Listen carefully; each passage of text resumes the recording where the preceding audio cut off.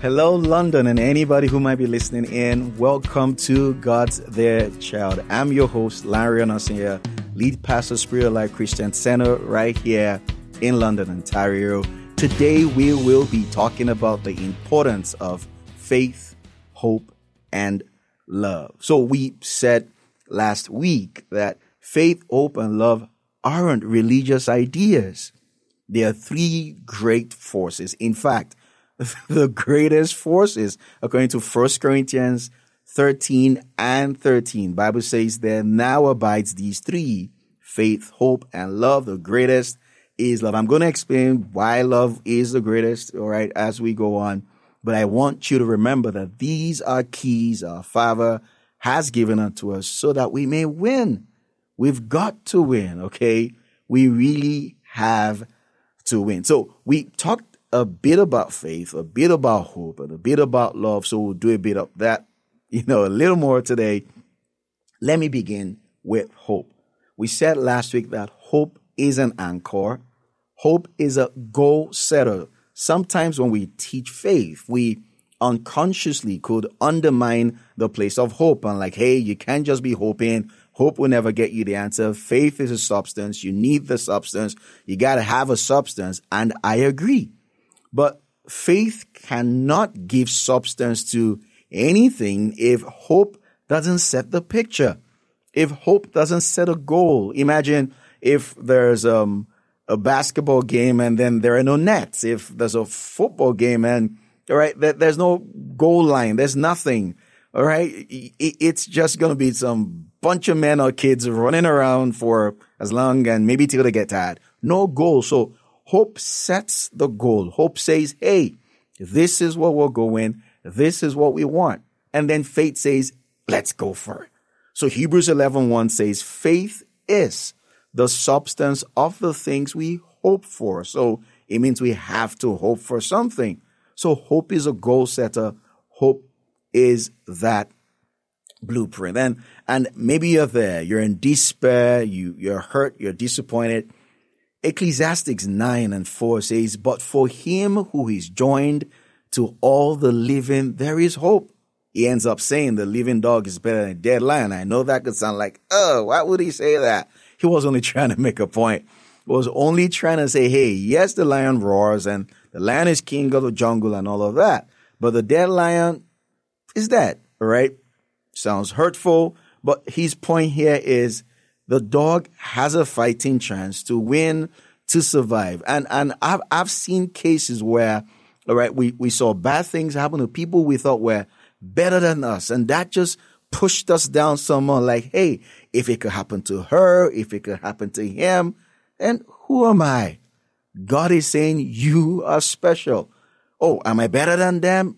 It's not about who's better. It's about who's around to keep fighting. Who's around to keep going? Who's around to see things get better? And right now, that's you. You don't have to give up. You don't have to throw in the towel. You don't have to get into despair, maybe because the marriage didn't work out like you thought it should.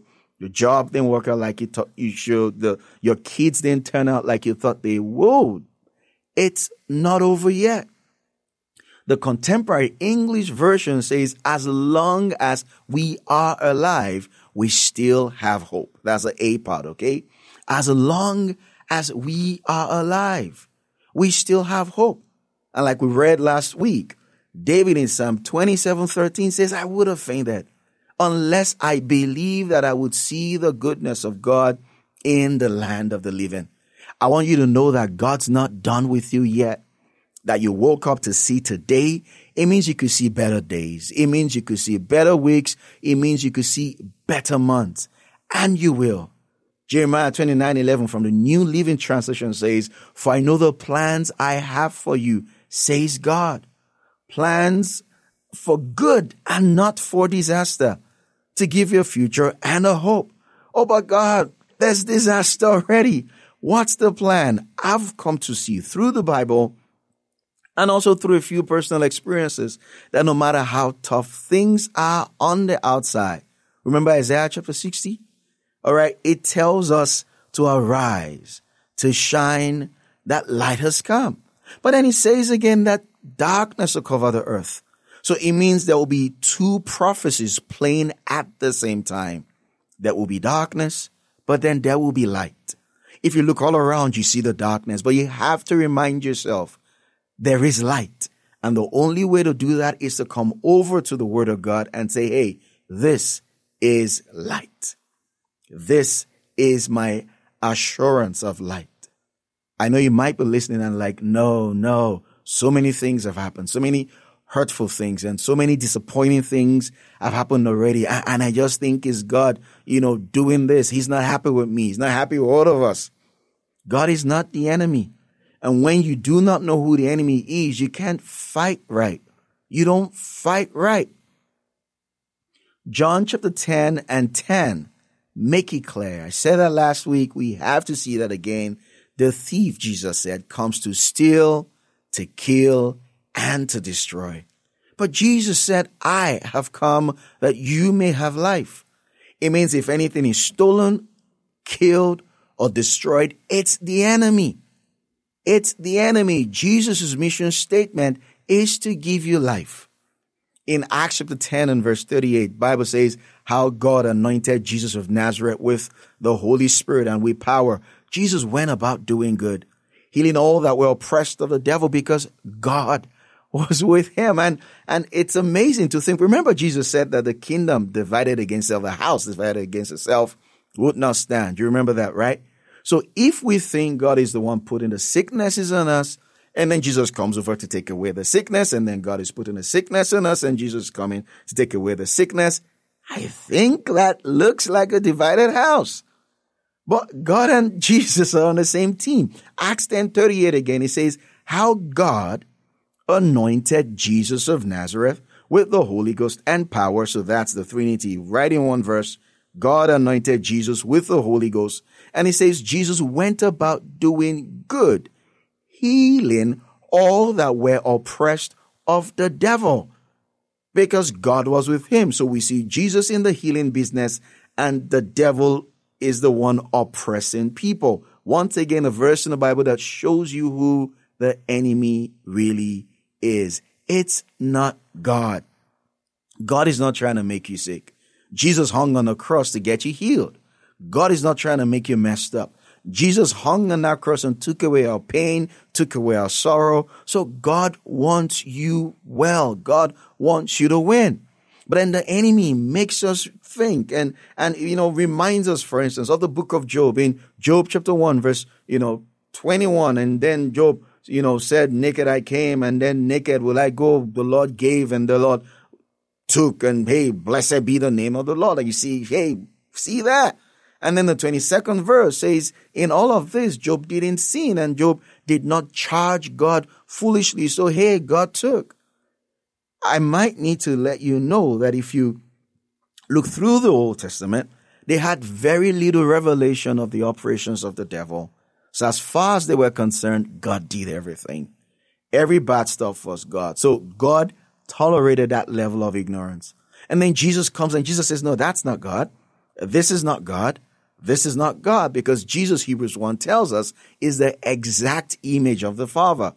He came to do good. You say, well, that was Jesus when it was, walking the streets of Galilee. But Hebrews chapter 13 and verse 8 says, Jesus Christ is the same yesterday, today, and forever. I'm saying all this so that you may have hope. I'm saying all this so that you might be encouraged. I'm saying all this so that you might realize, hey, God loves me. He's not trying to harm me. And I need to say also that there are two kinds of hope. And we see that in Romans chapter 4, when Bible was talking about Abraham in the 18th verse. It says, using the King James, Abraham, contrary to hope, believed in hope.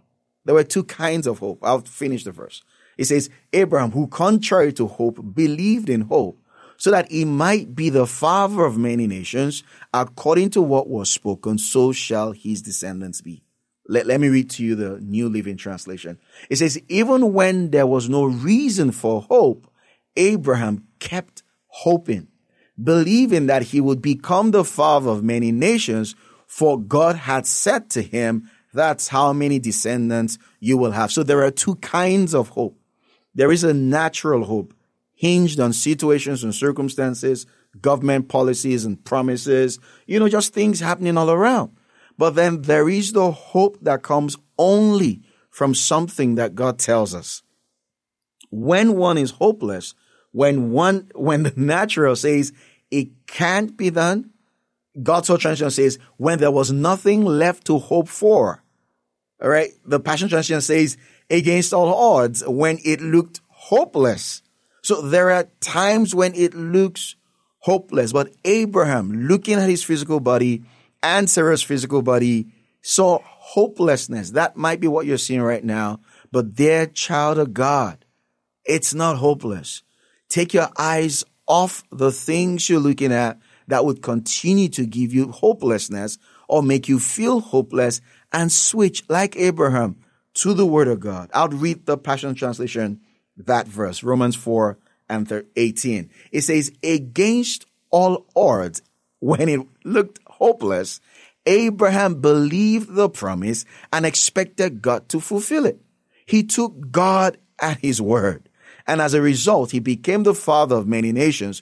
God's declaration over him came to pass. Your descendants will be so many that they will be impossible to count. This is what God will have you and I to do in this season. It will get darker in the world, but when we come to the Word of God, there is light. You and I get into the Word and we see light. This is the importance of hope, all right? This is the importance. And when we hope this way, faith kicks in. What does faith do? Faith will give substance to the things we hope for. Faith will say, I believe I have a future. And faith begins to declare. Mark 11:23, for instance, Bible says there, whosoever will say to this mountain, be removed and be cast into the sea, and will not doubt in his heart, but believe that whatever he says will come to pass, he will have whatever he says. So hope says, I believe that all will be well. I trust that my future will be fine. Faith takes it further and says, I'm saying it. I'm saying it. I'm declaring this. All is well with me. All is well with me. But your head goes, it's hopeless. Your circumstances, your body, your pocket, your finances screaming, it's hopeless. Your marriage is shouting, hopeless. But faith goes, I believe. Mark 11:23 says, if I believe, and I should say, so I believe, so I'm going to say. So we've seen the power of faith. We see the power of hope, and love binds it all together. Because if you're not sure, if you're not certain that God loves you, your faith's not going to work. The enemy will come, try whispering to you and telling you, listen, look at all the messes you've made. Look at your life. You're just so washed up. Oh, you've taken up drugs. You've had a broken marriage. You've lost 3 relationships. Nothing's working for you. God doesn't even want to hear your voice right now. And he might be able to quote a couple of verses to you. Remember, when he was tempting Jesus, he quoted Psalm 91. So he would quote some verses and say, hey, God doesn't want to hear your voice, you're a sinner, and all of them kind of stuff. But he would not remind you about the prodigal son, like we call him. He won't tell you that God looks for, longs to hear your voice. He won't want to tell you that God has a plan for you. The devil doesn't want you to hear that. He wants you to sink in depression and wallow in bitterness and throw more pity parties for yourself. He doesn't want your faith to work because he doesn't want you to see that great future ahead of you. So my faith, your faith will work the more we know that God loves us. God loves you. Before you took your first step, before you did any first good thing, Jesus already died for you. And he died not just to take you to heaven, but to give you victory here in this life. I believe that blessed you so much. And I trust that you're encouraged. So till I come again your way next week, remember that you are God's dear child and victory belongs to you. Don't forget, if you want this teaching and any other teaching or any information about our church right here in London, Ontario, do visit our website, www.solcc.ca.